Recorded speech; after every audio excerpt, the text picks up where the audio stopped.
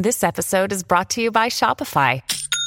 Forget the frustration of picking commerce platforms when you switch your business to Shopify, the global commerce platform that supercharges your selling wherever you sell. With Shopify, you'll harness the same intuitive features, trusted apps, and powerful analytics used by the world's leading brands. Sign up today for your $1 per month trial period at shopify.com/tech, all lowercase. That's shopify.com/tech.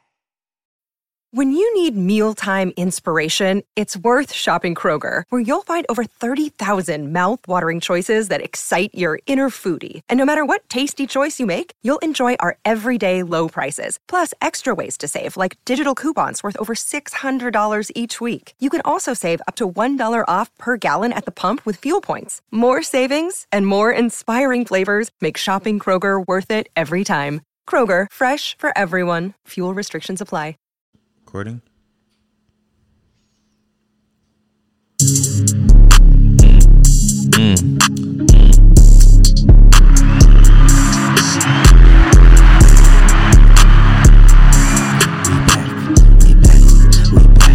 She come on like this, so she take.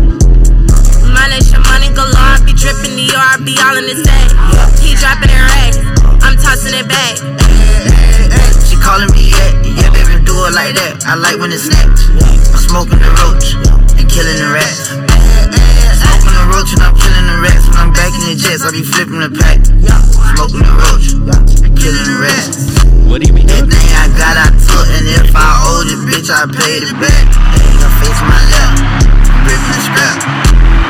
Ain't no meat and Greek. When I see Lil' Bud, I'm smashing up. Rubies on my teeth, I did the gold, I did the platinum. My little nigga say he see, ain't no surprise, boy, you your daddy's son. We back.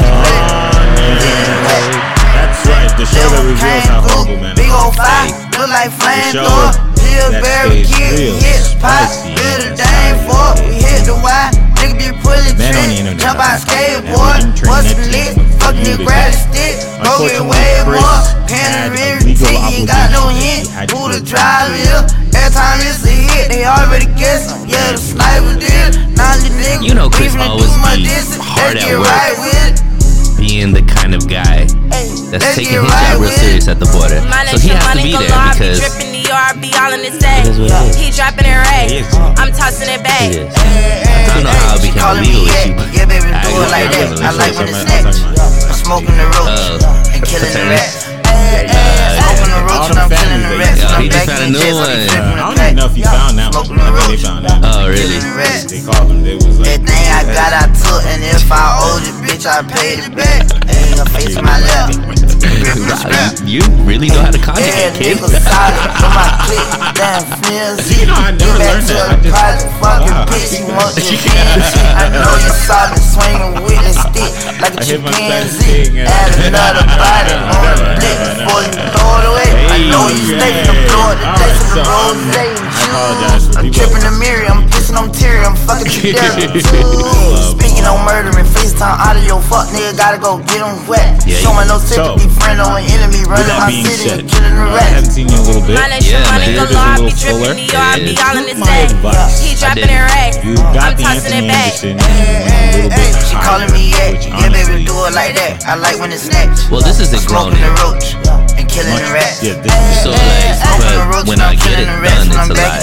I be flipping the It's a pack. lot. It's the fade, but now like it's turning silly really quick. no, but Everything I got, I took, and lately, if I like, owed you, bitch, I paid it Oh back. yeah, now now, you're like my getting left. the full beat.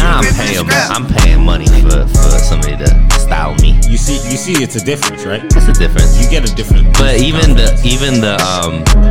barber, because he kept it like high, like you said, and I was like, man, I like it a little bit lower. So he cut it a little bit lower. He's like, yeah, it's better lower. I was like, Is cool. this lower? The original? No. This is not chin strap low, but halfway. So I have this friend in Mississauga in Canada, like Toronto area, and he's like a barber, like badass. But he like whenever Will Smith goes out there, this is the guy who cuts. Anybody who's like something in Canada, when they need a cut, they go to him, and he started this little like barbershop in his like garage, and it's fire. But what he does, like hair tats. Okay, I know. So he's really skilled with the clippers and everything. So when I went out there, he was the first person that he's like, Sunil, is it cool if I just do whatever that I think will look good on you? And I was like, yeah, man, do your thing. And he started with the real thin chin strap, like it was just a line, and then it was like goatee, but everything else was like real thin. And I thought it was sick. But back then I was a lot skinnier, had like better features and stuff like that. So maybe this is better now that I'm like fat. No comment.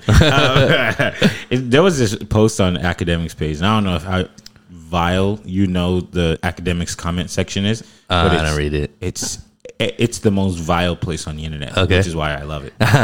So the two most vile places on the internet is Academics comment section and Grandy's comment section. Who's Grandy? Grandy is Academics grand wizard. It's hard to explain. What? Is that a guy or a girl?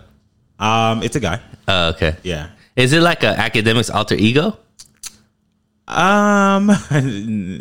No, it's like based off of Academics, and so the things it's like a universe, but it's weird to explain because there's Grand Wizard Chat Nigga, there's Chat Nigga, there's are these Academics all on Hairline. Twitch? No, these are on Instagram. Oh, are these like fan pages kind of thing? Oh, man. Okay, so does he have anything to do with them? Yes, right? but he doesn't run them. Oh, okay, It's hard to explain because other people run it, but they create these pages that Academics promotes, and those pages make money through Academics, but Academics doesn't charge for it. He's just helping people out, basically. Yes, but it's centered around Academics. Right. So, for example, like Grandy posts things that are Drake-centric, because Academics loves Drake. Yeah. And then I feel like that it was like a switch. I feel like he wasn't as hard on Drake's balls as he's been recently. No, now it's like excessive. It's 100% like too much, but it's also kind of like a joke. I thought it was because Drake gave him the bag. I don't think Drake gave him the bag. I just think because he talks to Drake now, like he has a deeper connection with him. Gotcha. But it's kind of a joke. Like, oh, he's doing it on purpose? Yeah. Like, okay, so Grandy posts, somehow he turns everything into Drake. Like, it's this ongoing thing. Okay. And then yesterday, and for the past like 3 days, you should read the comment section because it's funny, but they're all private pages and you have to kind of be within the thing for him to accept you. Oh, okay. So, and I'm not. Yeah. Because you can even, like, at this point, I feel like it's too easy to get confused. You know, I'm already confused just like listening to you right now. So he like turns everything into Drake, and then the last few days he hasn't posted Drake. Right? He posted him one time, but it wasn't like his normal way of posting it. And in the comment section, people are always like, "Oh my gosh, he's slurping for Drake and all this stuff." But then he doesn't post Drake, and everyone's like, "Grandy posts Drake." It's like so funny, yo. But the comment sections are just toxic, bro. Like, it's lovely. Like Cardi B is mentioned one time. She was like, "The one place I never want to be is in the Academics comment section." She was like, "Please don't post me because I don't want your comment section to eat me up alive." Wow. But there was this one comment. Like, there's 3 things that people say about Academics all the time, and it's like Academics go build a family, Academics goes to McDonald's, and Academics needs to work out. So those are like the 3 things. The McDonald's, you're old, go get a family, and work out. There's this guy who got onto Academics post, and it was like Corday was showing that he lost some weight. And everybody was like, "Take notes, Academic, take notes. You need to go to the gym." This one guy just wrote, "Act, you're fat." Oh my gosh. Like, it had so many likes, and everybody, all like the blue check marks were cracking up because everybody else was trying to kind of be nice about it. They were like, "Take notes, Act, go to the gym." No, this dude was like, "Act, you're fat." And I like lost it. Anybody who knows, like Andrew, what's his name? Andrew from So Flagrant? Yeah. He was all up in there. Like, everybody was all up into this comment section. That the advancement of the internet is in the comment section. But either way, that's also hell. Yeah, but only if you're in it. Right. But if you're just like reading, you know, it's fun. But I want to bring one thing up before, and it's like technology based. Yeah. Right. Before we get into any of the other stuff. So, you know, YouTube is taking away the dislike button. Isn't that, well, they're keeping it, but you can't see the number. Correct. What does that say? They're not liking how their political message is. It's getting. Yeah, they made it out to be like to help out content creators and stuff like that. Yeah, because of the whole Kanye thing. Yeah. Kanye originally said we need to remove likes so that it's no longer about that, blah, blah, blah, blah, blah. Right. But I don't think it was that. I think this is more about how they're, they're obviously have a political ideology, you can tell. And a lot of that ideology gets ratioed real quick with the dislike button. I didn't even think about that at all. Yeah. Holy cow. Yeah, that's what, when I first saw that, I was like, this ain't about no young. How long has YouTube been out? How many content creators have been birthed from that? And the dislike thing is like a way of, if anything, it's a way for content creators to realize what works, what doesn't work. You know what I mean? But now, they could still see it, but it's only going to be on the private side. They can only see it. Yeah, but then what? Because they're saying that people are throwing dislike campaigns to like. When you okay, but I mean, isn't that part of interacting with, isn't that part of social media like you just talked about right now? But to me, I think it's more that they're trying to save. Dang, that's a good point that you just made. Because if you look at it, like, whatever political way you lean, but like when you look at Joe Biden videos. You mean Brandon? Yeah. There's definitely, the ratio is definitely not good. And I think for a platform that obviously leans a certain way, if all of their messaging is getting more dislikes than it is likes, I mean, they could say that it's a dislike campaign, or maybe it's just people aren't vibing with what you're saying. Here's the thing. There's 2 points I have to make on that. And I actually am enjoying this conversation. The first point I have to make is the amount of people that engage on the internet is relatively small. Sure. Right? So compared to larger society. Yeah, right? So like the number is 1% of Americans post on Twitter once a day or so. Mm-hmm. At any point in time, if you calculate the numbers, even at the end of the month, it's only less than 1% of the entire population of the country. So let's say you're on Twitter and you notice that everybody hates Joe Biden. Right. That doesn't necessarily mean that everybody hates Joe Biden. Now, the second point I'm going to make is YouTube says that they're a platform, not a publisher. Right. Right. So for legal purposes. Exactly. So at the end of the day, their job is to just get eyeballs on the site. Right. So that they can charge advertisers, or so they can charge for advertising space. So wouldn't it make sense for you to just give the people whatever they want, whether it's left, right, up, or down? On a business, on the business end? Yes. However, it depends on where you get your bag from. Well, who has the bigger bag? Entity 1, Entity 2, or the people? Well, it depends on who could affect your bag, right? Tell me more. So, I mean, would you agree that these social media platforms have become political over the last maybe, let's say, Trump era, 4 years? The actual companies that... Well, just maybe some of the philosophical changes as far as more of the, what's it called?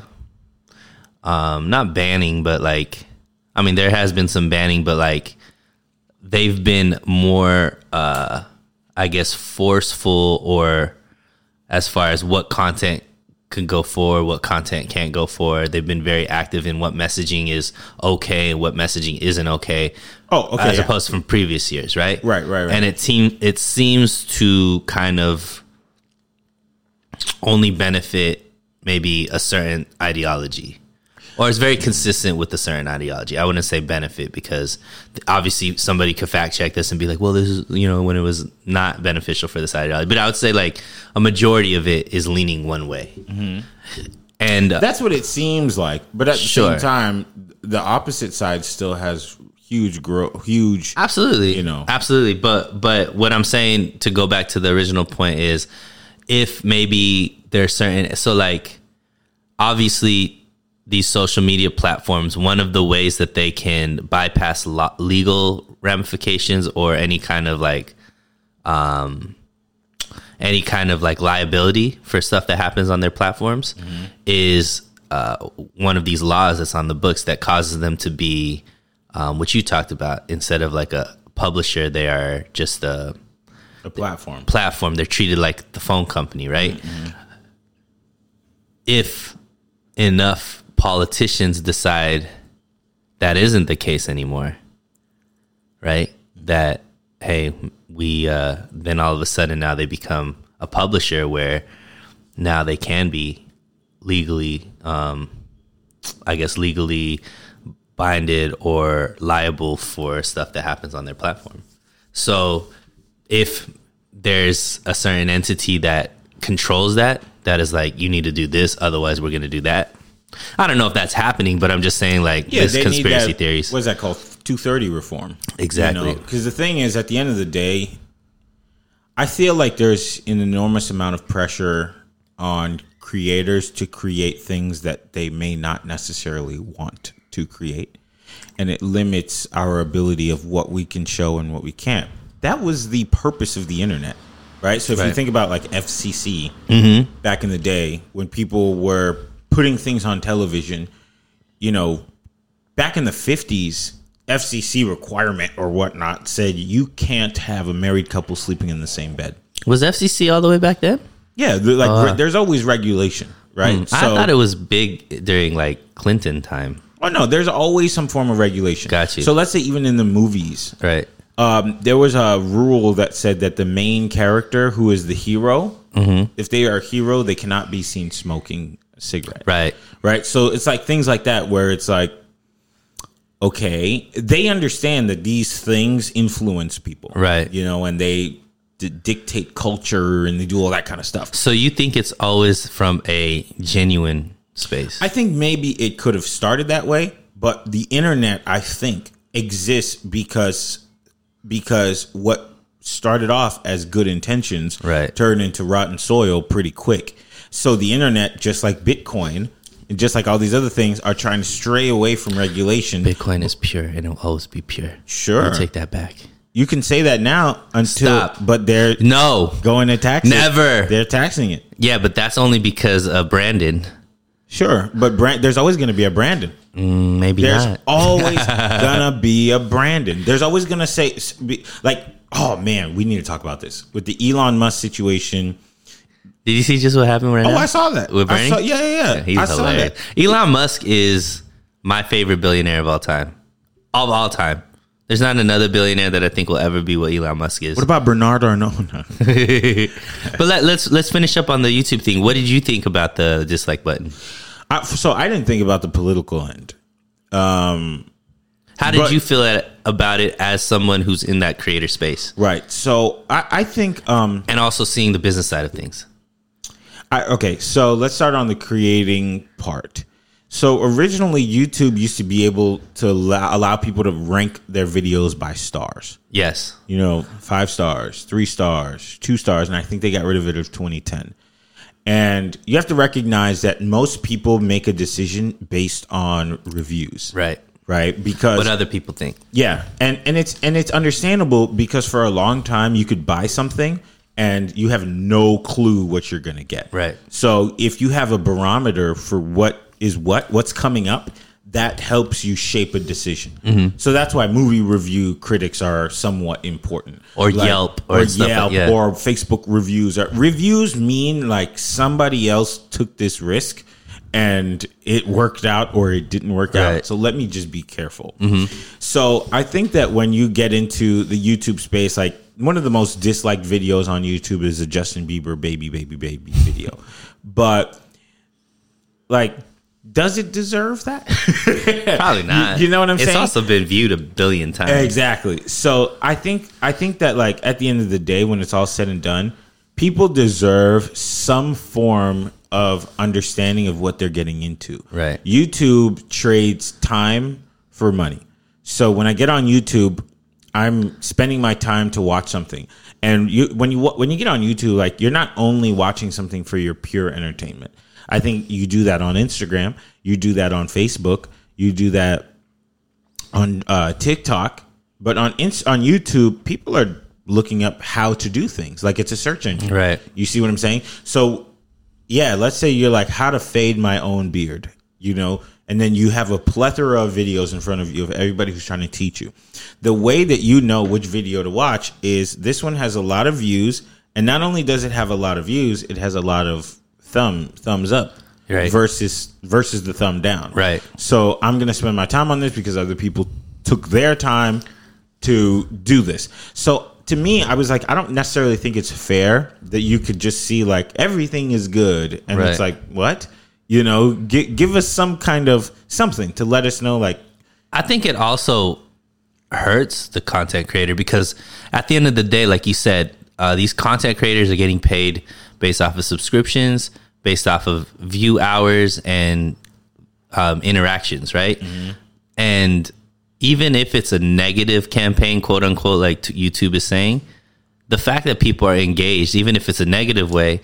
No, so they're saying it's like a bomb. So let's say you made a post about the 49ers, mm-hmm, and then another person who's similar to you tells their fans, who maybe they're like the Cowboys, mm-hmm, they tell their fans, get on Sunil's video and bomb it with dislikes. Yeah, and I think that does happen. I mean, that definitely does happen.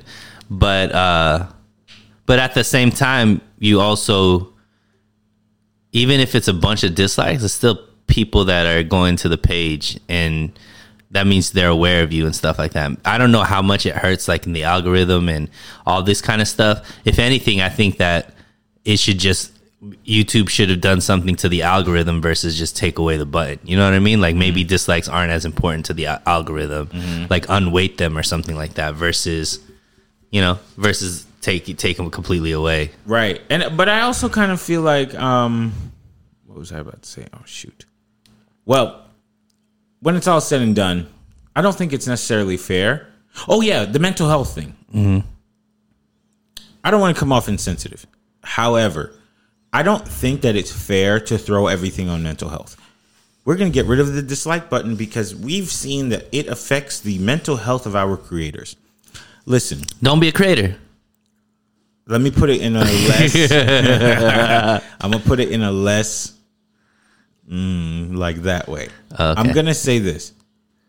Artists know that they create things and they put it out there with the understanding that the public is going to judge it.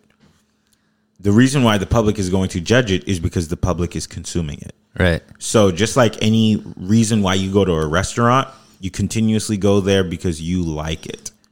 And if you listen or watch a video on YouTube and you continuously follow their stuff, it's because you like it. Now, an additional part of that would be like, maybe you sort of like it and you leave some form of response that lets them know like there are things you can improve, mm-hmm, on, and then they listen to the people and then they improve on it. So for me, I just think that it's not necessarily fair to just say, well, it hurts our creators' mental health. Like, what mental health? Like, what does it hurt? It hurts their mental health because they see people dislike their videos. But okay, people are there to consume the video and they may or may not like it. You have to understand that and shake the hand of the man that you do the deal with that says, listen, with the good comes the bad. But didn't you say they still could see how many people dislike their video? They see it on the opposite end. So they see it in like YouTube Studio. Yes. But that's what I'm saying. So if the thing is we need to protect our creators and their mental health, so we're taking away this how many public dislikes are viewed. At the end of the day, won't a private dislike hurt just as much as a public dislike? I think it's that idea of if you yell at me in private, it's okay, but if it's in public, you're embarrassing me. Man, this is just another step towards the softening of society. Yo, like, people aren't going to be, if they took away if they took away just something so simple as like the inability to, like, let's say all of a sudden one of our enemies just jammed up people's like signals and you no longer could use your phone. Half of the United States would like kill themselves. Okay, relax. It seems that way because we got to take away the dislike button for mental health reasons. Well, that's what Instagram says too. We're gonna get rid of our likes for mental health. So what are we doing here? How do you expect people like what like how yo you put up a picture. Uh-huh. You made your profile public. Okay. There's a reason why you made it public instead of private. You want more eyes on it. Uh-huh. But now you're going to get upset if you don't like the way that people envision you. Well, you have a couple of choices. One, you could make your profile private and only allow the people that you want there to be looking, that are going to give you positive feedback and like your pictures and slide in your DMs and all that kind of stuff. What if they just remove the likes in general? Like no more likes. I mean, then what are we like? I don't know that Look, if we're trying to, if they're trying to pivot and make these social media platforms different, and maybe that's what they're trying to do, is like, look, whatever these used to be is like whatever you are used to, get over it because we're not going to do it that way. But it's the reasoning behind it that I'm like, this is stupid. Like mental health reasons. Get rid of your apps. Get rid of Instagram. Get rid of YouTube. Yeah. That'll save a lot more mental health than anything else, right? Because at the end of the day, it's it's the addiction to these social media platforms that's causing the mental health issues, not a dislike button. I'm gonna tell you this though. There are people who say like social media ruins lives and stuff. 100%. No, but I'm gonna have to fight back on that. I know the self accountability stuff. Yeah, because ultimately, like you have a choice to not look. The app doesn't do anything to you. Sure, you do something with the app. However, I think that people are destructive to people. I get that, but what I'm saying is when the social media platform is coming out saying we are trying to make it easier on our creators' mental health. You want to make it easier, and you really care about mental health. Mm-hmm. Get rid of your app. You know if you really cared about that with your cold heart, yeah, they should have a dislike comment section. They should dislike the shit out of this, and I'll look at it and I will smile every single time because you know what? I'm not soft. Oh, okay. With that being said, we're gonna come back to our regular conversation after this break.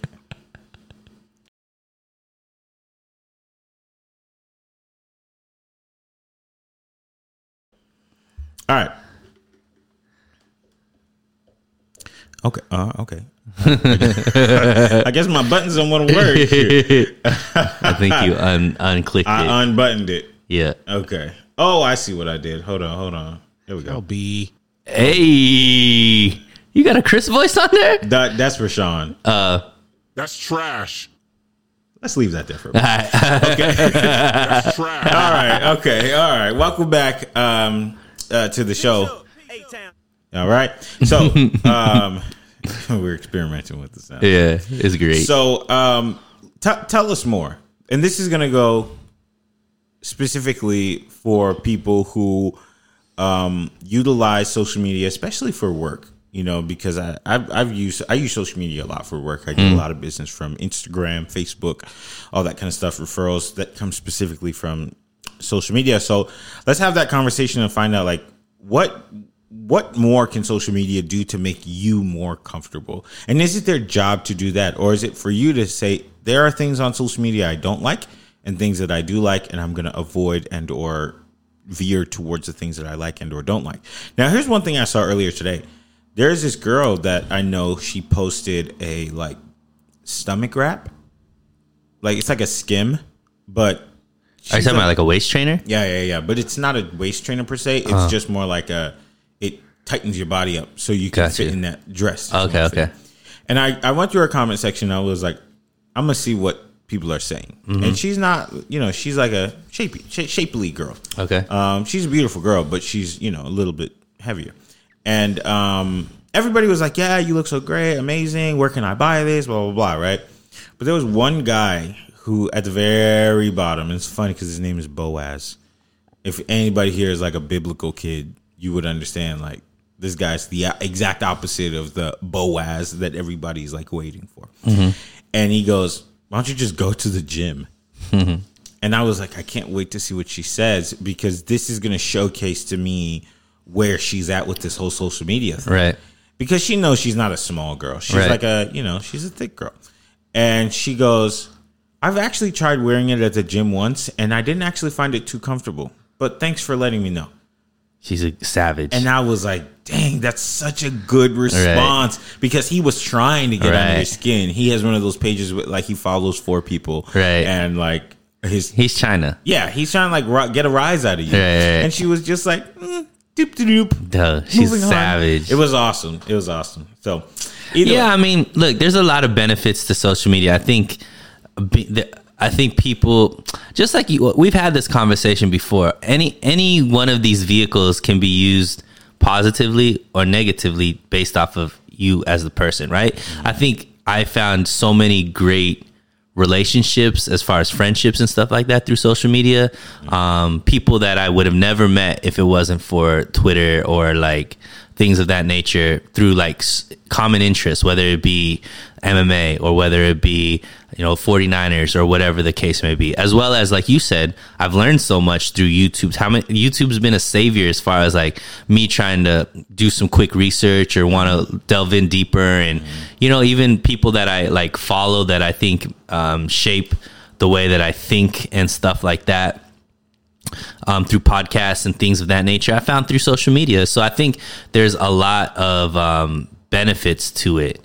However, we can't get to I feel like there's a portion of society that spends a lot of time, maybe they're in Silicon Valley or something like that, that feels like they could protect away struggle. And there's this mentality that like we gotta make sure that life is as easy as it is for people, or we gotta stay away from struggle and all this kind of stuff. And I personally feel like that does a huge disservice for making someone strong enough to be capable and really learn how to enjoy life. Now, here's the thing, though. I responded to something earlier today that somebody sent me, and it was a little girl who's 10, and somebody said like racially insensitive things to her at school. Okay. And then she killed herself. Okay.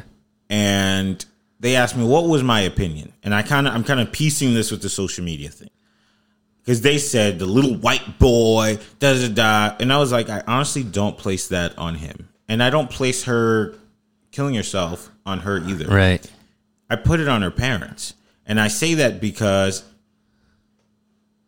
when we go out into the world, we, specifically us, even as children, there's a conversation or 10 that need to happen between mom, dad, and child. Listen, when you go out there, it ain't no dislike buttons. Right. Things are going to fly out of people's mouths. People are going to do things to you, and it's not going to feel okay. You have to have enough belief that you're okay because we're here inside of your heart, at home, no matter what, we got your back. You have to have enough confidence in yourself and in your community that no matter what people say to you, you got to let it fly, even as a 10-year-old. Right. And that's the conversation that the other people don't have to have with their kids, but we do. And I want to know, and I'm not blaming her parents. There's nobody to blame, but I'm just saying, I'm hoping that in the future, that conversation happens many times so we don't have to see those stories again. And I put that in social media as well, because social media is used mainly by women and children. Men, of course, use social media as well, but it's like a smaller number, portion. I just think that we have to, as a society, have to understand that we need to be creating a society where we could give people as many tools as possible. And when people think about tools, they think about like maybe skills, and maybe it's more like skills as far as that could be, seen. Like maybe, hey, this person is great at archery, or this person is great at, with guns, or, basketball, or, those type of skills.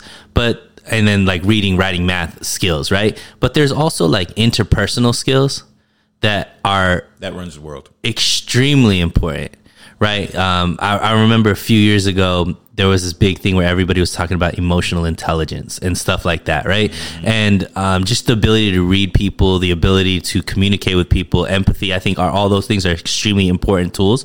But another thing is resilience.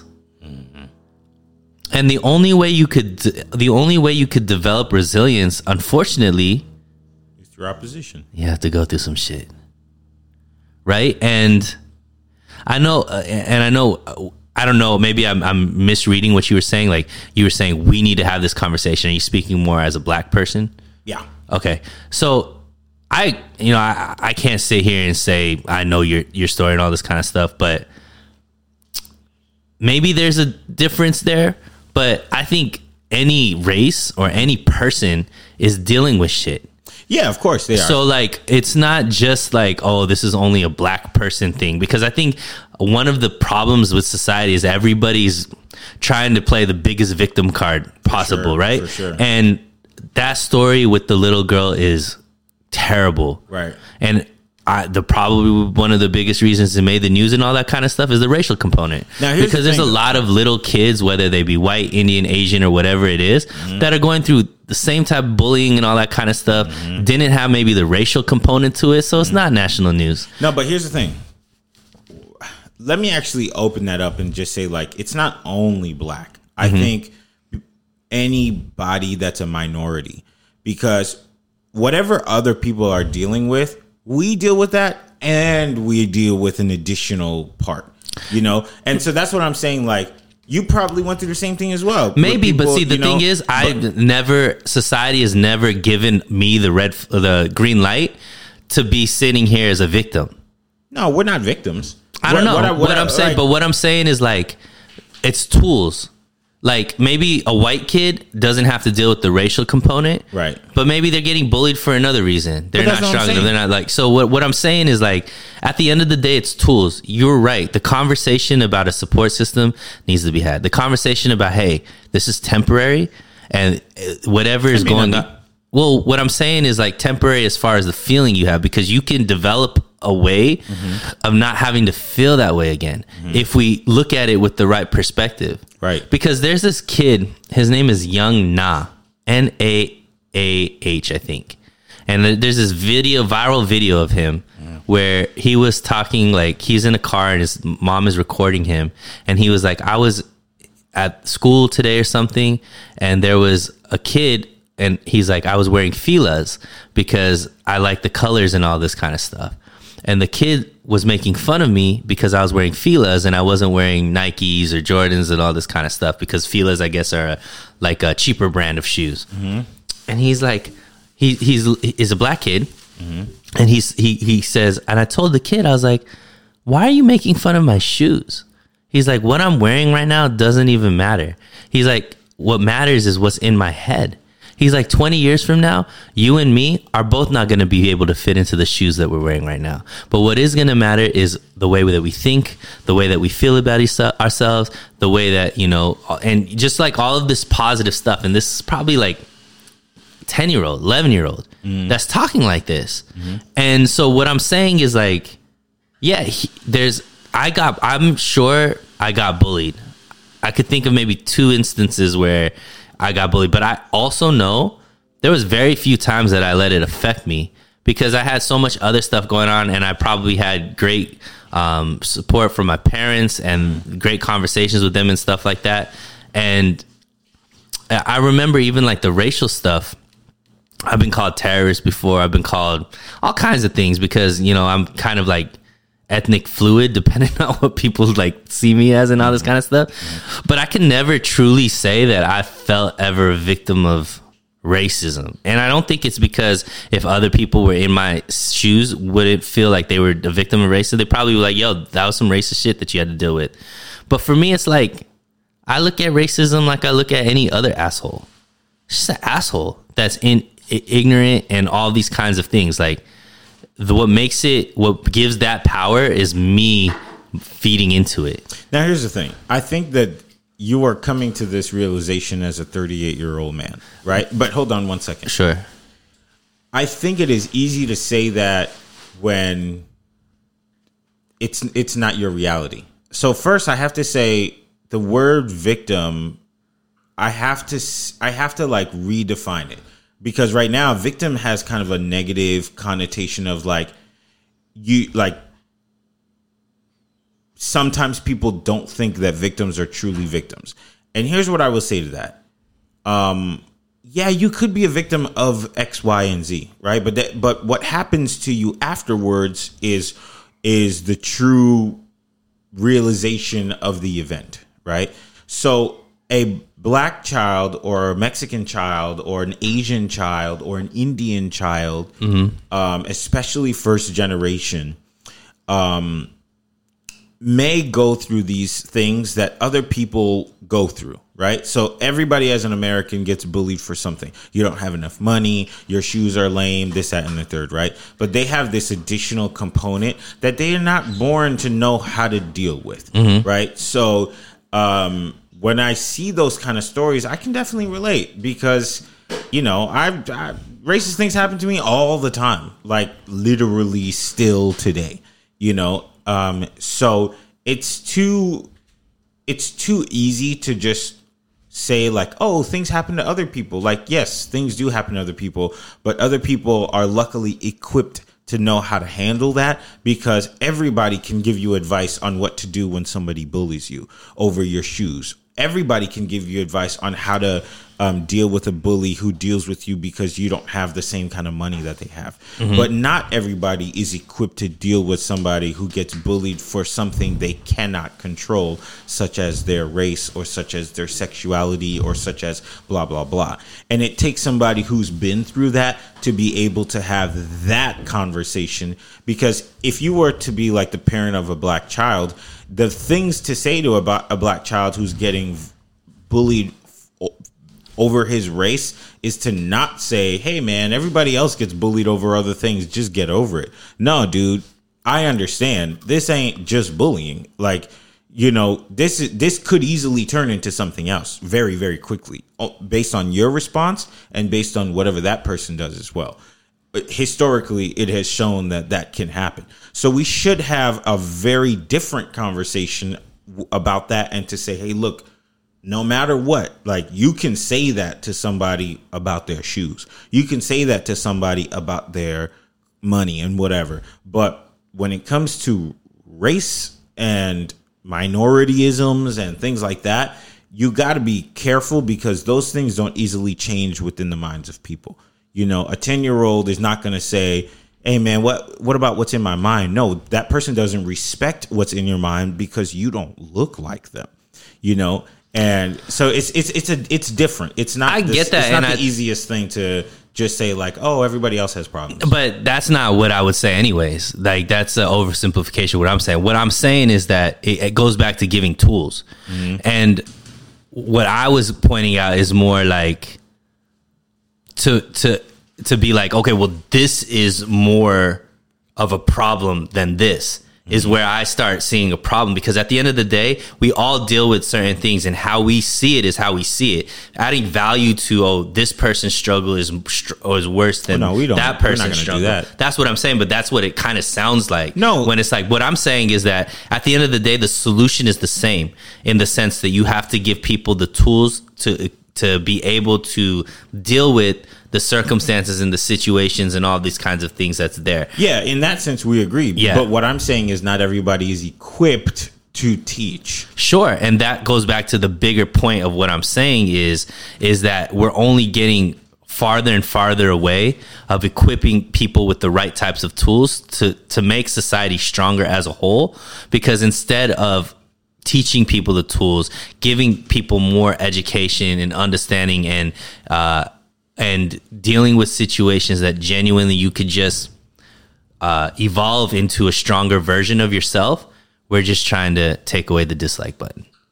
We're trying to make it easier to live versus let us make people stronger. Right. We're just trying to make it an easier place to live versus making people elevate themselves to become better versions of themselves. And that's where I think is a larger scale thing of why maybe sometimes I come off as insensitive. Maybe sometimes I come off as the dick or the asshole. It's because Well, you can't be both. I can't be the... but what I'm saying is like I believe strongly, and I see people becoming weaker, and it hurts me because I know that their life isn't going to get any better.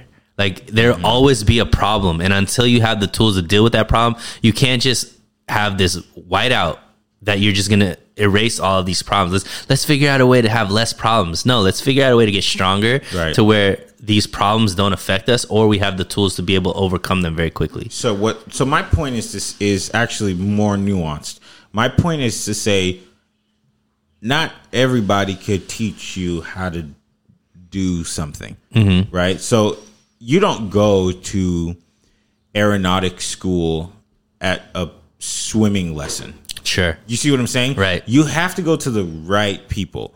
And what I'm saying is the struggles that you deal with, your mentor has to have already experienced them. Sure. It has to be very specific help. And not just experience it, Kelby, also be able to articulate it in a way that it makes sense. Because I think there's certain people that have experienced certain things. Yeah. But either they haven't come to the right understanding of how to deal with it, or they don't know how to articulate in the right way to be able to teach somebody, right? Because a lot of people have experienced things and handled it in the wrong ways and think that it's the right way to handle things. You know what I mean? For sure. So that's also a problem too. That's why I'm saying like it's about tools. It's about, and I agree with you. And let's even get it. Let's even make it smaller to the school, right? Because a lot of these things are happening in school or with student, like maybe they're happening online, but it's with people that you go to school with and stuff like that. That's why there needs to be, I think, a lot more diversity in who teaches at schools. Because if there's only one train of thought that's like, let's say, just for example, let's make life easier. Let's remove all of these struggles as much as possible to make it a safe space for students or whatever it is, which I do think that there's a value to that. But there has to be people in that same campus is like, look, there's no such thing as a safe space in this world. It's never going to get to that point because at the end of the day, human nature and whatever the case may be, let's teach these people these tools. Let's teach them how to deal with this type of stuff. Let's teach them how to contend against these type of challenges and stuff like that. So I think that's important to go back to your point is like, yeah, you have to have representation, I guess is the word, or people that can articulate and teach in the right way that aren't just like, let's just erase problems and try to make it a utopia, which... No, and we have a unique situation on our hands. You know, most other countries are not built in a way where they have to deal with these problems. This doesn't matter because in most other countries, everybody's similar and or the same. Yep. But here we have a unique issue, and I also don't think it's fair to be so upset about things without coming with a form of solution. Right. Only because this is not something that other people have had to deal with before. And the United States is a very young country when it's all said and done. Right.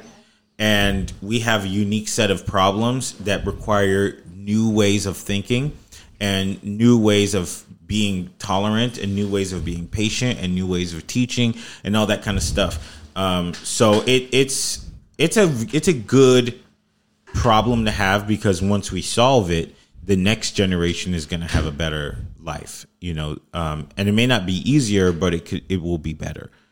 I don't think it could be solved on a national basis. It's going to be solved individual basis. That's the root. So the seed is individuality, right? And your neighborhood. It's important to have, and I don't like when people say this word because it's overused, but you have to have a sense of community where people think similarly, right. And everybody is ready and willing to train the next group of people to think in an evolved way of the similar manner, right. Something that fits the time. So once you do that, things spread, with migration, with immigration, with all those things, people and their ideology will continue to spread and grow throughout different areas. And then you have unity. And once you have unity in area 1, unity spreads into area 2 and all the way through area 50. So that's kind of where I am at the moment. And it's a good conversation that comes off of something as simple as the dislike button. Right. Because I don't think that they should get rid of it. I think you should just keep it. With the good comes the bad. With the yin comes the yang.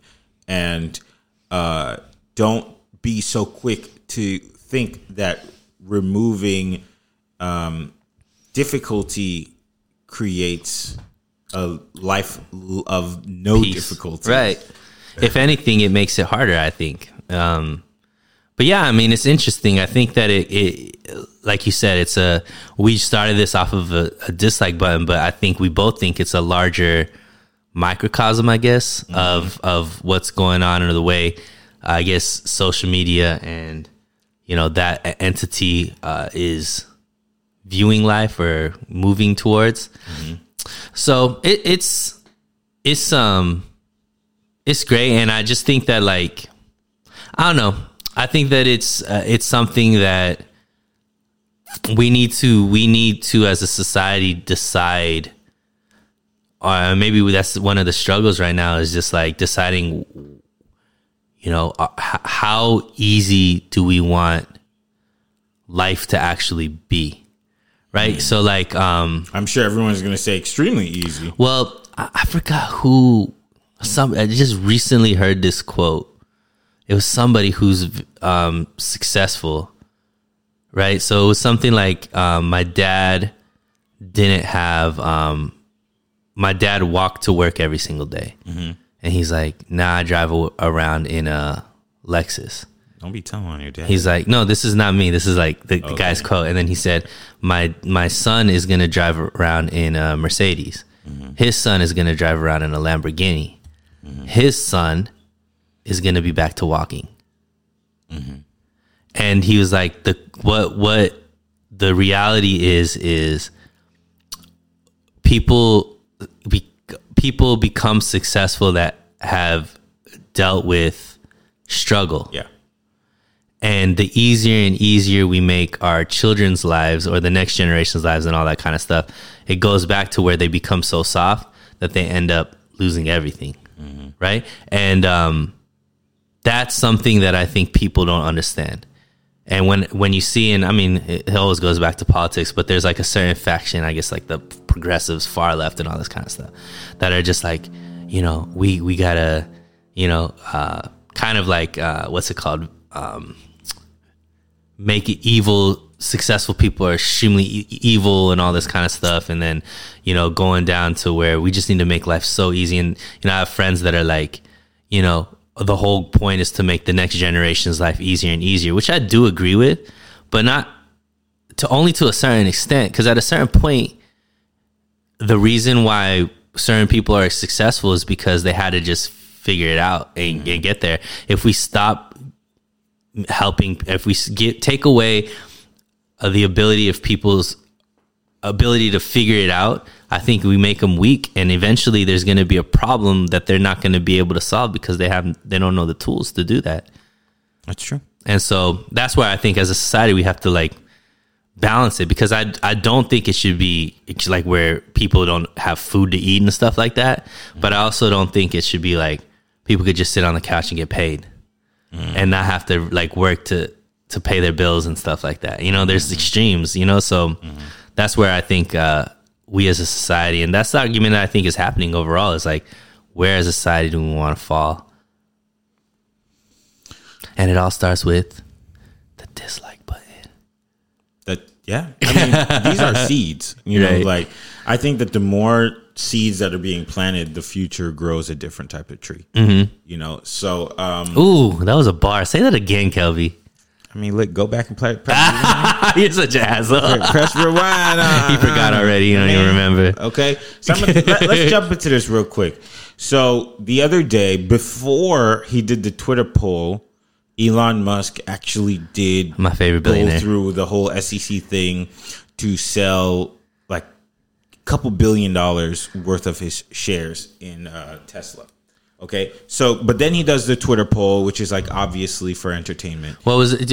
Talk about it. So just in case people haven't seen it. He said like, okay, so I guess we need to go down to how do these people pay taxes before we jump into it? So Elon Musk is worth $300+ billion. He's worth $310 billion on a really good day. Okay. So you skipped the whole part. I won't. I'm giving you back. Okay. Go. So Elon Musk is worth about $310 billion on a good day. I don't know what happened in the last 2 weeks, but the stock prices went up and they stuck, right? Whenever you hear news like that, the exact opposite reaction comes about, which is y'all need to pay taxes, right? And so Elon explains, look, I don't have the money. Like, I clearly he has money, right, but he doesn't have the money that you think he has. Right. He is worth that in the investment of his company. He owns X amount percentage of his company. And so, yes, and he owns it all in stock. It's mainly in stock. Yeah. So his value and his money is in the stock of the company. So he does a Twitter poll that says, should I sell stocks of my company so that I can earn an income in order for me to pay taxes? And of course, and it was not like 99% yes. It was like 45, 55, and 55 was yes. So he sells it, but he had already planned to sell it. So he sells billions of dollars, like $5 or $6 billion or something like that, a pretty high number. And now that is taxable income because he made it off of selling his shares. Right. And so that happens, and now the government is going to get this big fat check from Elon Musk. Yesterday or today, Bernie Sanders tweeted, these rich people, billionaires, need to pay their taxes, need to pay their fair share.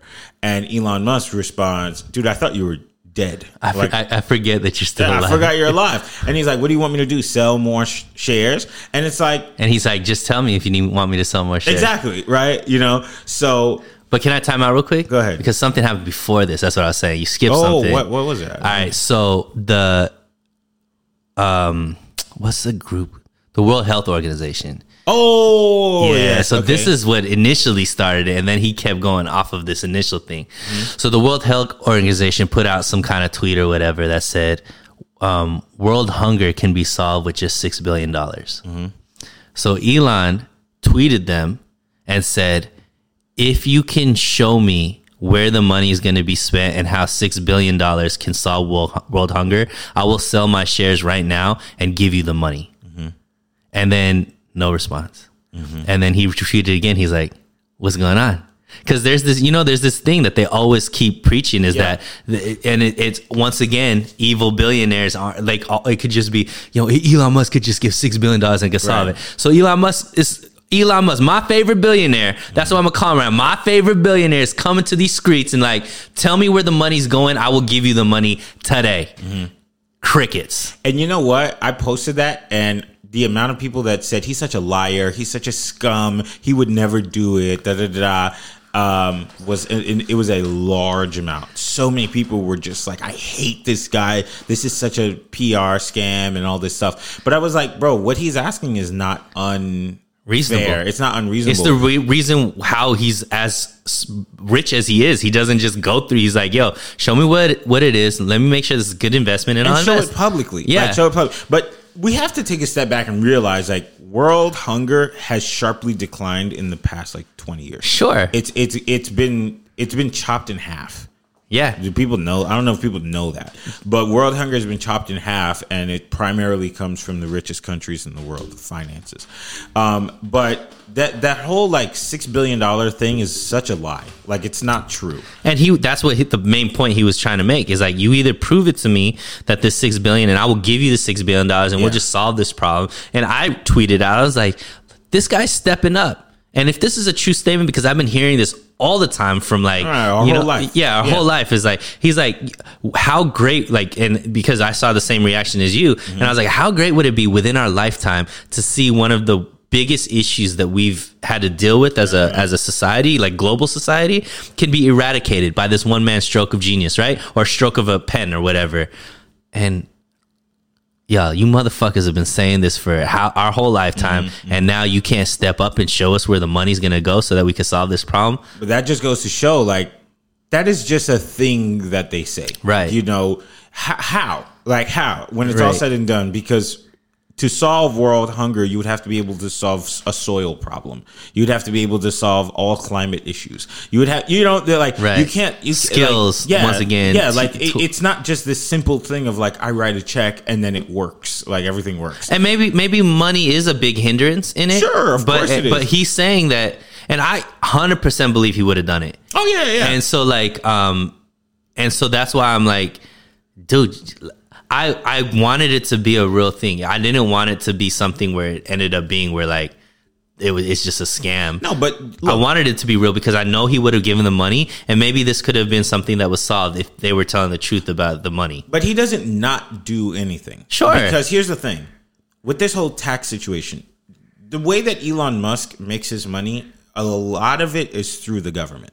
Yeah. Okay? It's through, what do they call those things? Subsidies. Subsidies. He gets paid a lot of money through the government because they believe in his idea, and you could see even state governments are like, EV, right? So that's the future. He gets a lot of money through taxpayer dollars. So sure, pay your taxes. And that's what he's going to do. Is that going to solve many issues of our everyday lives? No. He's solving them himself through his company. Exactly. You know, so it's like, but then the next thing is like, what is fair at this point? Okay. Well, let's rewind because I cut you off from the setup of this whole thing. So I cut you off when the Bernie Sanders back and forth. Yeah, with like him these and guys Elon. need to pay their fair share. Yeah. So now it's like a conversation of what is fair share. Right. So I read the Biden fiscal taxation plan thing where he's essentially saying, "Hey, look, we're going to come after." 400,000 and above, right? No, it's even deeper than that. We're going to come after people who have stock in companies and don't want to sell them. Did you read that?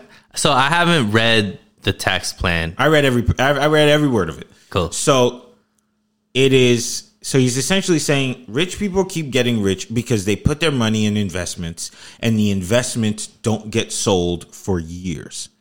So the investments are getting They're tax not exempt, but they're tax shields. yeah, but there's a specific term It's where called a tax shield. yeah, okay. So you're putting your money into these things and you're shielded from paying taxes because it's not liquid cash. until you make it liquid. Until you make it liquid. Right. So the Biden administration says we need to go after unrealized gains, which is, hey, I never sold my stock, so now I'm going to give some of my stock to the government. Talk about why that's dumb. So the first reason why that's dumb is because how many times... oh, my goodness. I'm about to get hot. Okay, so I think first people have to understand what is investing. Right. Okay. I talk about this all the time because people think that they throw their money into things and it earns money somehow and then they get a profit. Right. And this is where I had a little bit of beef with Bitcoin and these like cryptocurrencies because it is not traditional investing. Correct. And so traditional investing is I found a company and or companies and I read their mission. I am familiar with their personnel, and I think that what they're doing will solve a problem for a long time.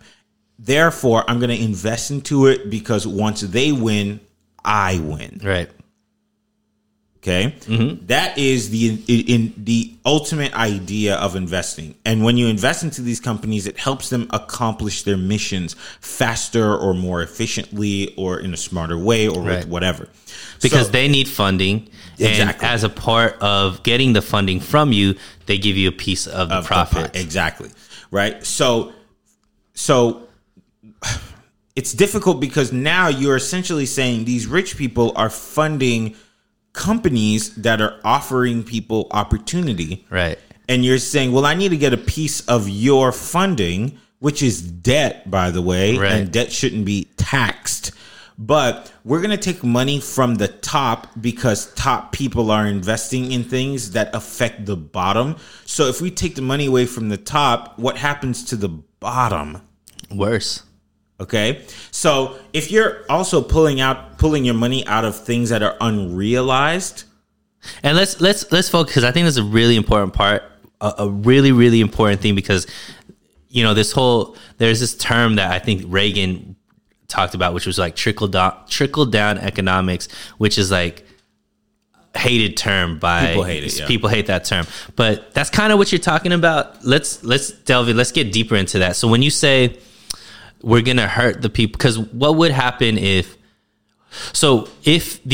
one of the reasons that incentivized these individuals to be able to take their money and instead of buying cars or whatever they want to spend it on themselves or whatnot, they invest it because, one, like you said, that's money that they could save from a tax bill at the end of the year. Mm-hmm. And it's also money that's going to grow so they can make more money, right?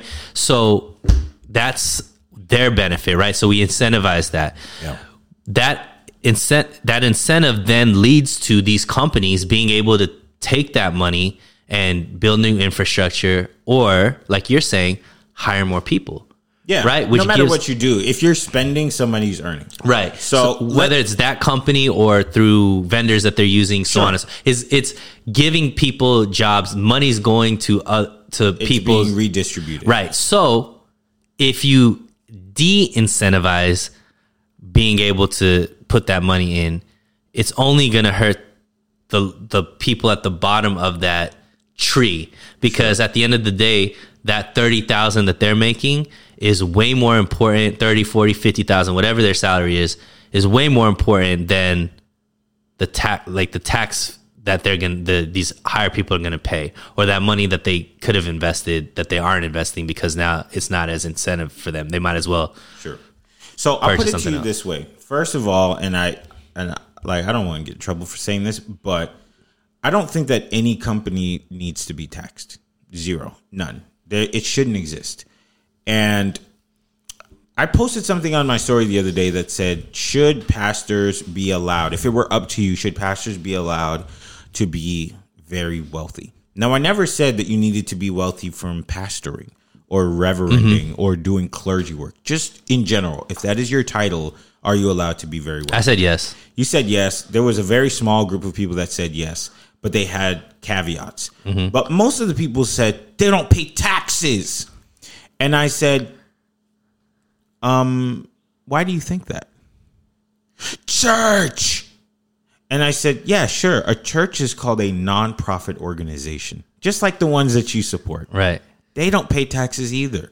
However, the people that work there that make salary have to pay income tax. They pay income tax. Sales tax. So the amount of people who are, I'm talking about middle-aged people, right, 50 plus, who responded to me in this very angry way, said, wait a second, they pay taxes? I was like, yeah, yes. Unless they're in Texas, Florida, or Nashville. Yeah, they pay income taxes. They don't. Right, I'm saying, but yes, if in the states where that is a thing, they pay it. Right. Trust, I have a ton of pastors in my family. So I don't think any company needs to pay taxes. Here's why. A company earns $1. The government says I need to take 40% of that. So the government takes it. Now you have 60 cents. Then the top has an enormous amount of responsibility. And with responsibility comes responsible pay. Mm-hmm. So they're going to take 25 cents. Then that 25 cents gets taxed. 45. Yep, but we're going to go down the tree really quick. Mm-hmm. That 35 cent gets taxed 15%.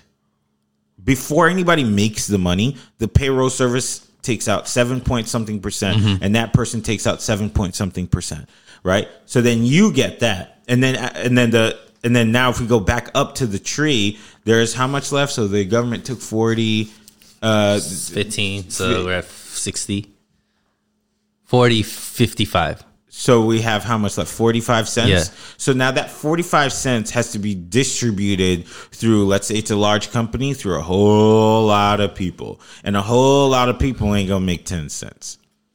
And more importantly, like, there needs to be reserves too. Right. But not only that, there needs to be reserves, but there also there's clearly, it's a company, they have plans for the future. Right. So they have to provide some form of research and development in order for the company to grow faster so that your needs are met. Because if you're making 1 cent, you're going to want to eventually make 2 cents. Right. Right. So people don't really have this understanding that the first dollar that is made, is taxed. And then every single time it goes down the tree, it is taxed and then taxed and then taxed and then taxed and then taxed. And then you get your paycheck somewhere at the bottom ish, right? You get your paycheck and then it's been taxed.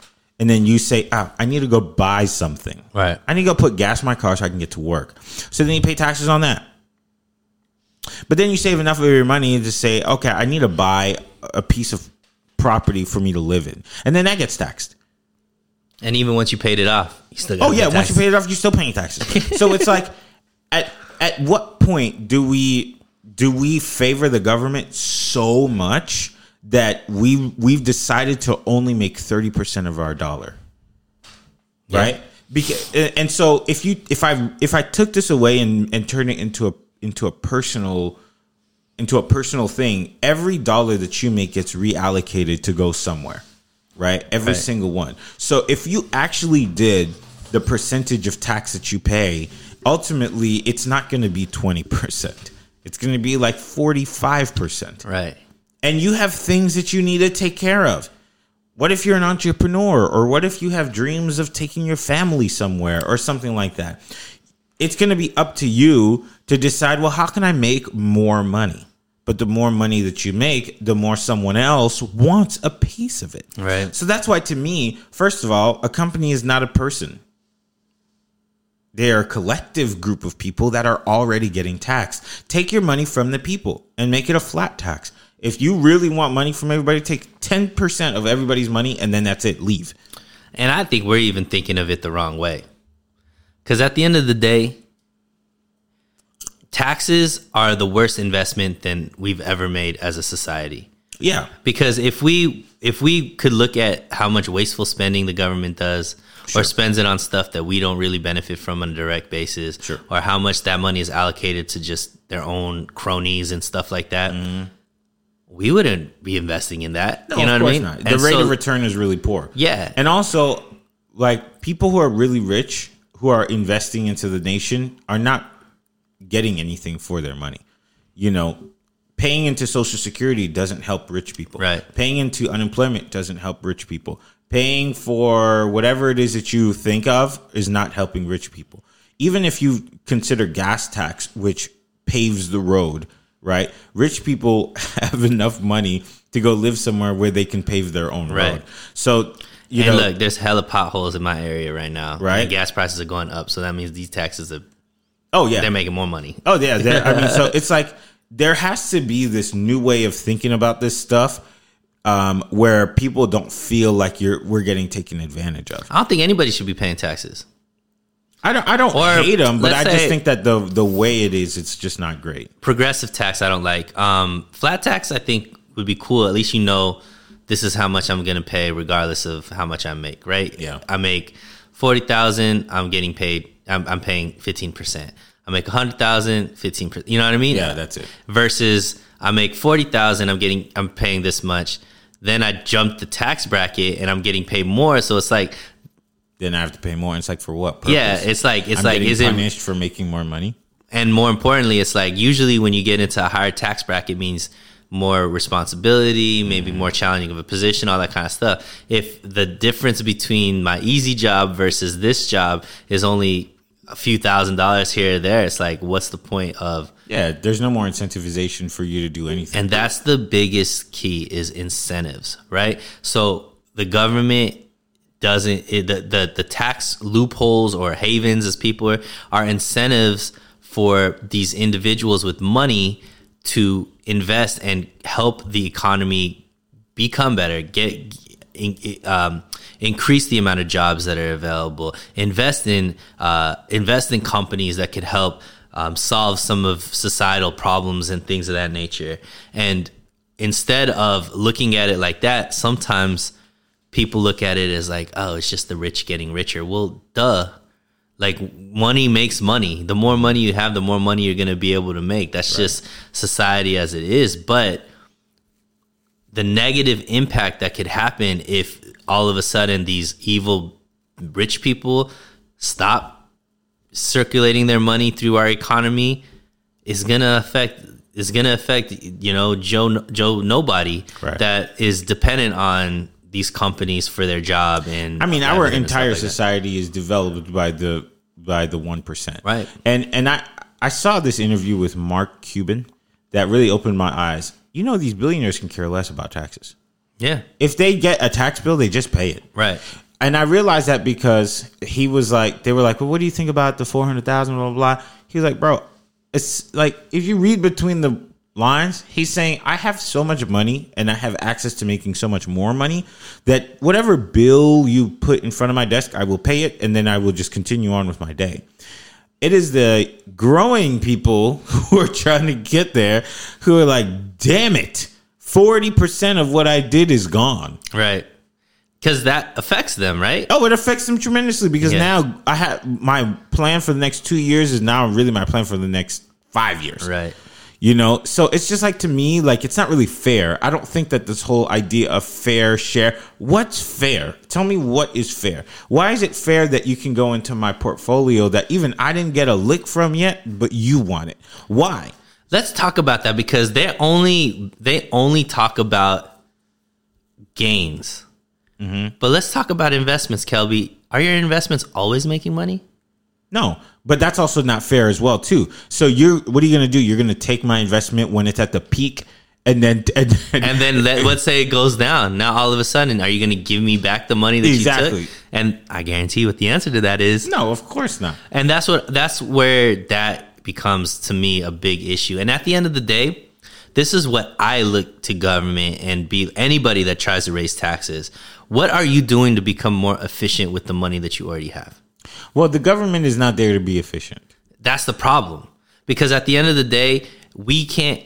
So if I take a loan out, which is kind of what taxes are, right? I take a loan out from let's say a bank. I take a loan out to start a business, pay certain things and stuff like that. And I waste this money, right? Or it doesn't work out. I'm not efficient with the money. All of a sudden I need more money. I can't just go back to the bank and be like, give me more money. Right. They're going to be like, ooh, wait, show me what you did with the money. Like, what do you plan on doing with this money and all this kind of stuff? And if that doesn't make sense to them, they're going to be like, nah, homie, we're not going to give you any more money. Right. We don't have that same benefit when it comes to like the government. Right. I can't be like, yo, what happened to all that money you've been taking out of my checks now that you're going to take more money out of my checks? It doesn't make any sense. I want to mention this book that I read, but I'm not going to put the title out there. There's a reason why. Clifford the Big Red Dog? Sure. All right.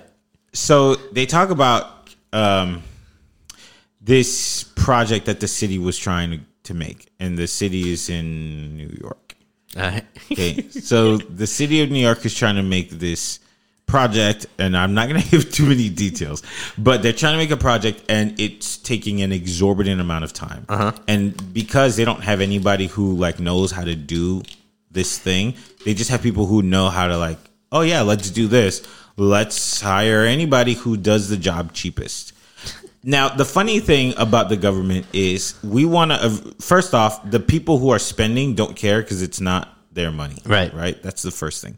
The second thing is they have this illusion like, whoever's the lowest bidder will get the job. But then that lowest bidding person gets the bid, starts to work, and then says, I got this other job that's paying me much more. No. They say, you know what? When we did our analysis, we didn't see this.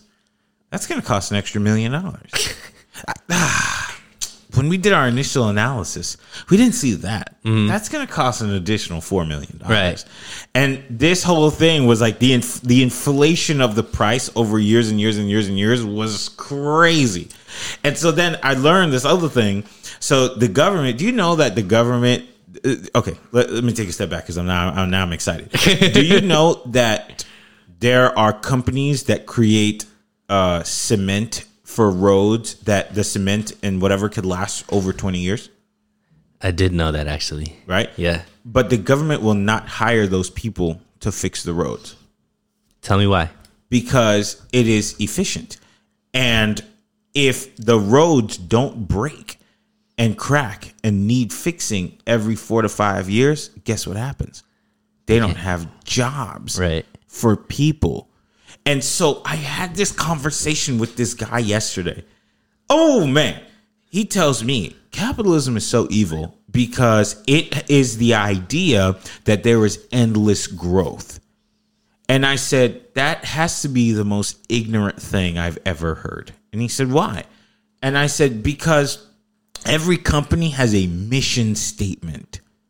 What that means is once you accomplish the mission, it's over. Let it die.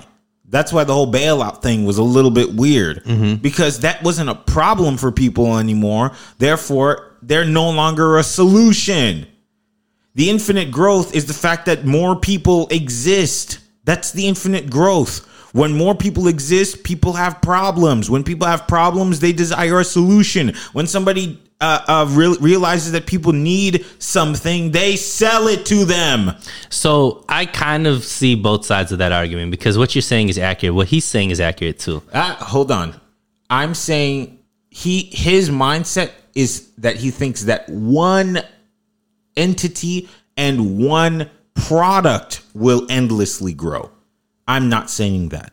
I'm saying that everything has a life cycle. Sure, but what I also see where you're right, but I think what he's talking about, the evilness of capitalism, is sometimes some of these companies, let's say Big Pharma, not only create the problem, let's say Big Pharma, right? And what you just talked about with the cement, there's more money in. There's no money in the solution. There's no money in, or less money in the solution as much. Let's say Big Pharma, they could have a cure for cancer, but once they come out with the cure for cancer, the problem becomes then it's cured. Sure. So now they can't make money where more money is off of treating. Sure, I understand. So that's where I think he's coming from. But what you're saying is that, yeah, they can make the cure, and then that same company then can go cure something else, right? They don't have to necessarily, whatever that mission, say, let's just use cancer. They come with the cure for cancer, and then they're like, all right, we solved cancer, and now let's focus. In the meantime, we're making all this money off of the cure for cancer. We can use this money to start focusing on something else. Which is what happens. Right. But that's what happens. That's what R&D is. Sure, but what I'm saying is, But I think that strays away from the idea of infinite growth. Right. You can only dupe people for X amount of time.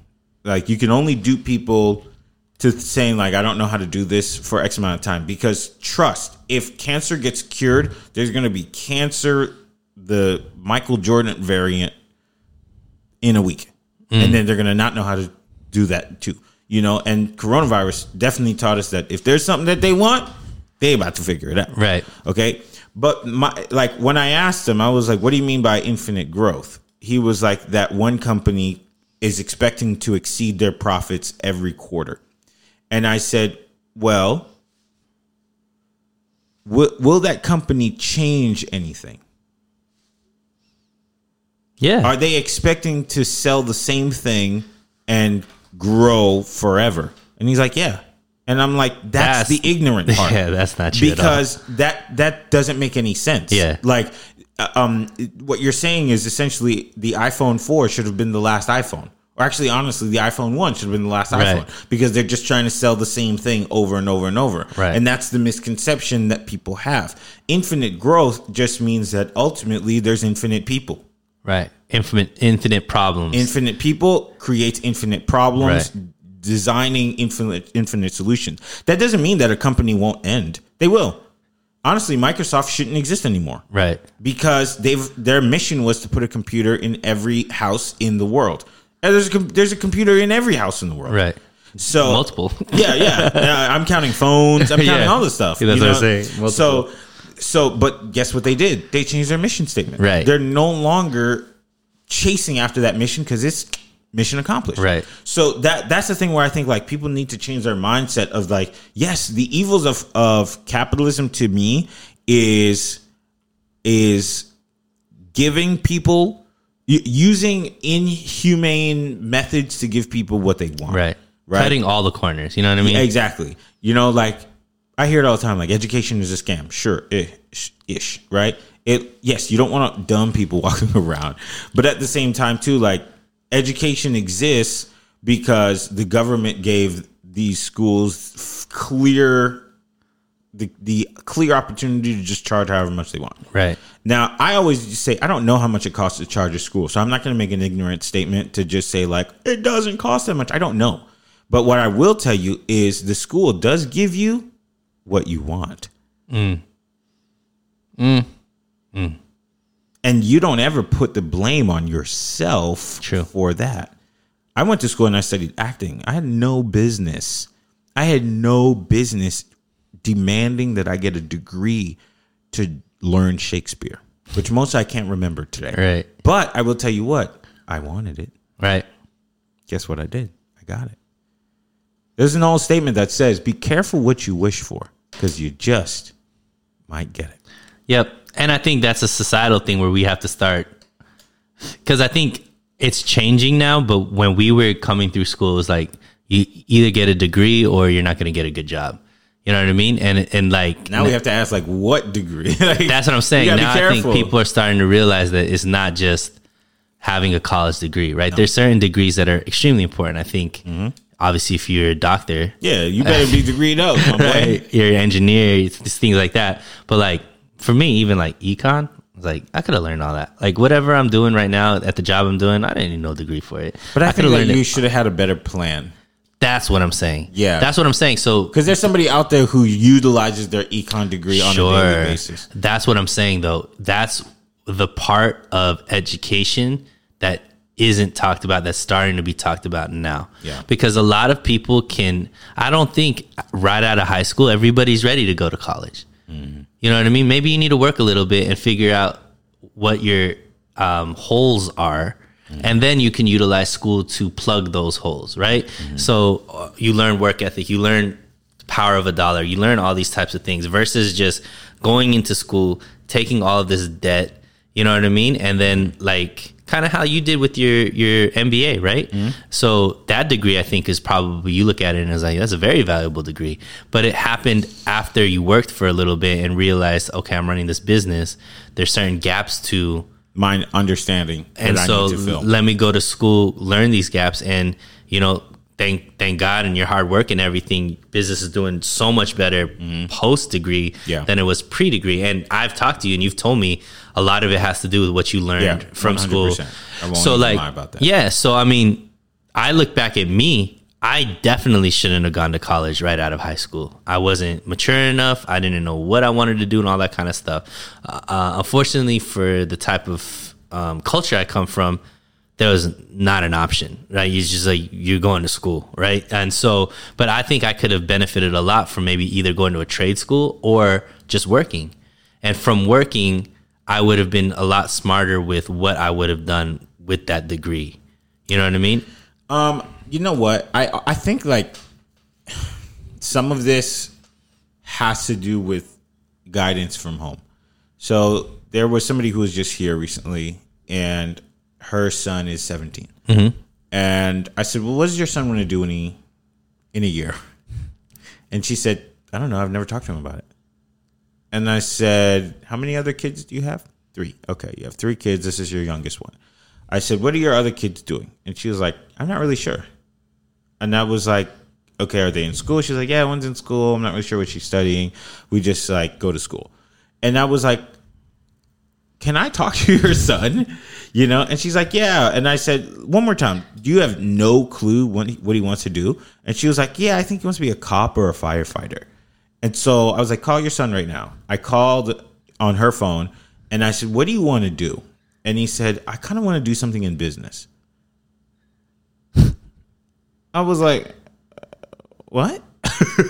What are you talking about? And your mom said you wanted to be a firefighter. He was like, I've never had that conversation with my mom. She just kind of saw me like looking at a fire station one day and just thought like that's what. So I was like, okay, there has to be this like plan of attack from home, Right. Where I don't always think it's the age thing. I think that 18-year-olds go to school with no understanding because no one ever told them. Sure. And that's where, like, even when I was 17, my aunt and uncle used to tell me, and my dad told me what they wanted me to do. Half of the reasons why I ended up where I was is because I just didn't want to listen to them. But you know what? It's still forcing me to have to figure it out. Just like the YouTube like button thing. Sure. I had to go through adversity to say like, oh, you know what? Here's a lesson that I didn't want to learn before, but I will learn it now. And I'll say this, like, people think that wealth is transferred from previous generation to next generation. And you know what? You're right. Because when a child sits at the dinner table with mom or dad, and mom and dad are this, and that, what is the conversation that is had at the dinner table? It's not the same as the one where mom is just working at the supermarket. Right. For sure. You know what I'm saying? And Tools. You're passing down. And who could teach those tools? Intellectual wealth. Right. And that is so important. Not only intellectual wealth, habits, discipline, work ethic. Yeah. You know, and you're seeing somebody do it the right way. The real way. And like I say this about members of my family where I'm like, I didn't see you put in the work. So it didn't teach me to do it. Mm-hmm. I never heard you talk about expanding yourself. So it didn't teach me to expand myself. These are things like a child has to see. Right. And it's tough because you put in a lot of stuff on mom and dad who are not always capable of who might not know how to do it because they probably didn't see it. You know what I mean? Exactly. So it's like I want to elevate ourselves from this like general narrative of like school is a scam. I'm gonna tell you this, dude. I work at a school and y'all don't even understand that there are 40-year-olds that can't think logically. Right. They like the things that you learn in school, people take for granted every day. They take it for granted every day. They just don't know that they're using everything they learned. But you don't think that there's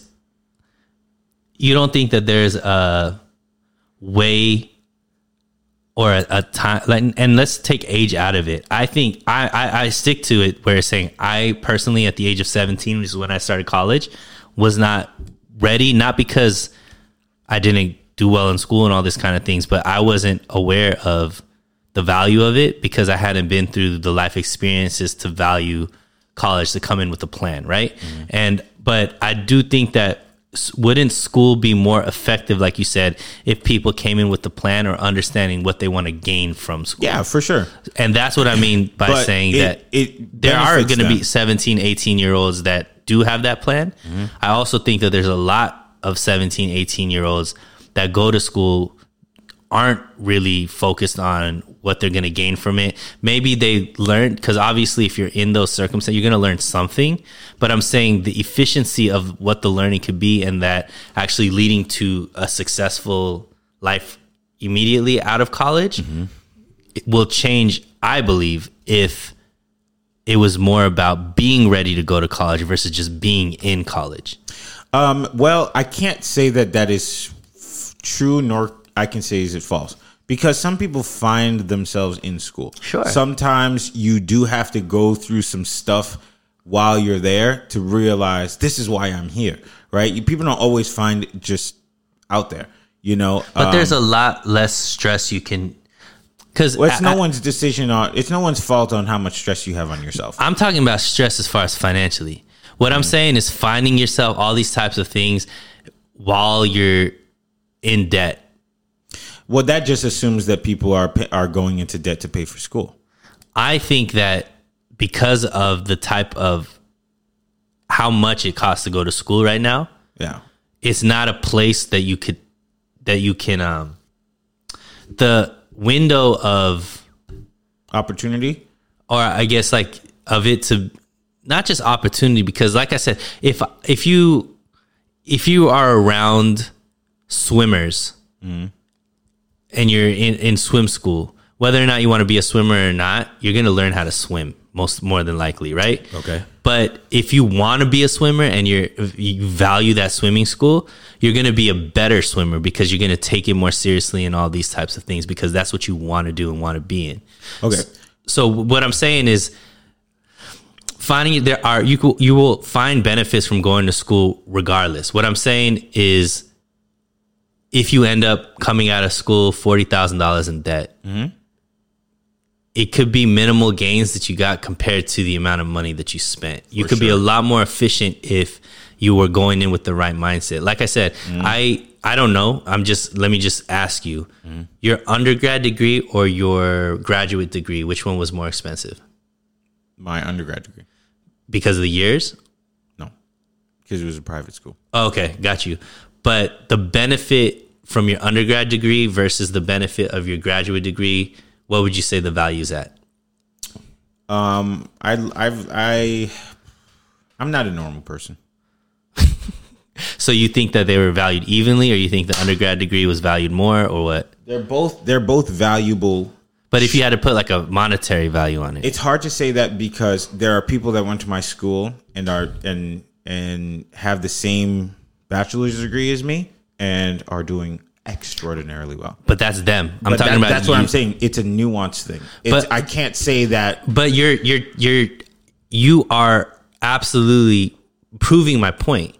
Certain people absolutely that come in with the right mindset, right thing. They're in the right people are going to make it. I'm not saying college is a scam.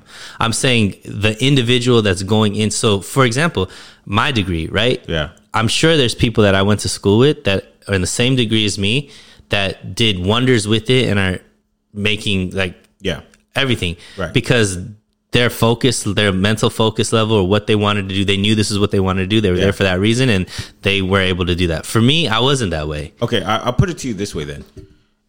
You and I both have a degree and our outcomes are somewhat similar. Mm-hmm. When I moved to LA to go get my bachelor's degree, I had a plan written, and it was a long one. I had a well over 100-page plan of my life. Okay. Dictated of what I'm going to do with my degree and da-da-da-da-da.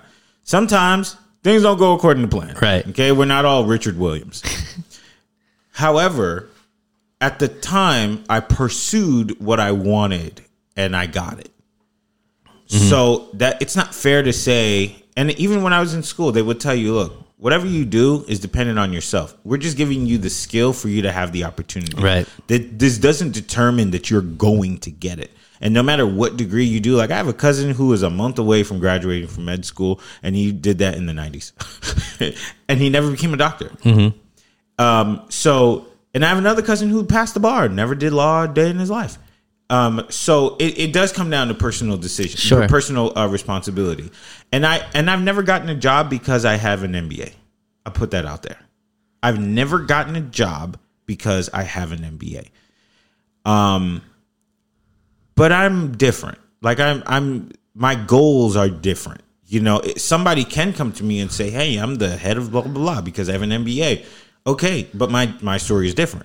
So what I'm going to say is the value is determined sometimes not necessarily on what you get for it, because what you get for it is dependent on you. Yeah. Now, here's the thing. And we do have to stop because we're at 1:10. Okay. Post break. Okay. So we're almost at 2 hours. Gotcha. So I developed a plan for my students. I hear this all the time. Like, it's too expensive, blah, blah, blah, blah. And that's not true all the time. I developed a plan with my students who are low income. I have 50-year-old students that have never made more than minimum wage in their life, ever. And I said, this is how you guys get a 4-year degree. First, we create the plan. Then we look at the cons. We look at the comps. We look at the pros. We look at the price. I developed a plan for my students to get a 4-year degree that they can pay off while in school in an affordable way. And it exists, and it's not a secret. And I did it for so many people, and I have students that graduated from my program and got a certificate and are going to get their bachelor's degree and are already in the process and are cash flowing it. So it comes down to like, who is giving you, just like we go back to our initial conversation of like, who's giving you the gems, right? Somebody has to have gone through the mistakes to tell you don't make those mistakes. Right. And for me, I only know this information because I took $100,000 out to learn Shakespeare and said, okay, when I have my kids, I'm going to tell them, don't do that. Right. But in order for me to say, don't do that, I have to tell them what to do. True. And that's all I'm saying is like, I think times are changing maybe because we're now becoming of the age that's teaching, you know, or whatever. You are. Okay. But what was my train of thought? Oh, what I'm saying is I think our generation, it was more like, this is the only route. Right. And I think now it's starting to change where it's like, that's not the only route, but if this is going to be the route, these are the things that you need to be focused on while you're taking this route. It's not just get a degree and all of a sudden you get a great job. You know what I mean? So it's like, that's where I think it's just changing. And for anybody that's listening, you know, there's different paths, there's different avenues. Like Kelby was saying, just reach out to the people that are in the type of industries or the type of lifestyle that you want. Ask them for their advice. That's what's going to give you like the best options. But I do love these conversations. I'm a big education person, but it also has to make sense. You know, my kids are going to have to get a degree, but they have to get a degree that makes sense. Because when I talk to these students that like, I have some students that were locked up for 15 years and they can't put a sentence together. Like they cannot think critically for themselves. Well, they did put a 15-year sentence together. Sure. Oh boy. But I think about that stuff. Like there are people who are walking around who can think critically and are using their education, maybe not in the ways that they expected, but they don't know that their brain has been reformatted and you're able to think a different way than other people are.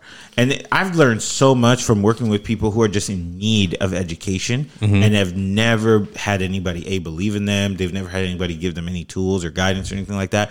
So not to say like, oh, my kids need to get a degree or whatever. If you want to run an HVAC company, that's fine. But learn something about business. Learn something. But the additional part will be you're going to have to cash flow it. You're going to have to pay for it while you're doing it. And luckily, I'm dad. And I will teach you how to do it. And education isn't also only about university and getting a degree. No, sometimes it's just like the advancement of our culture. Apprenticeship, internships, just learning from somebody that's already doing it. Like if I'm gonna be a plumber, it's probably better to go learn from a plumber than go to get a 4-year degree in, you know, economics to become a plumber. You know what I mean? That doesn't make any sense. And there's plumbers. I haven't met a poor plumber. Let me just put it that way. That's that. LB.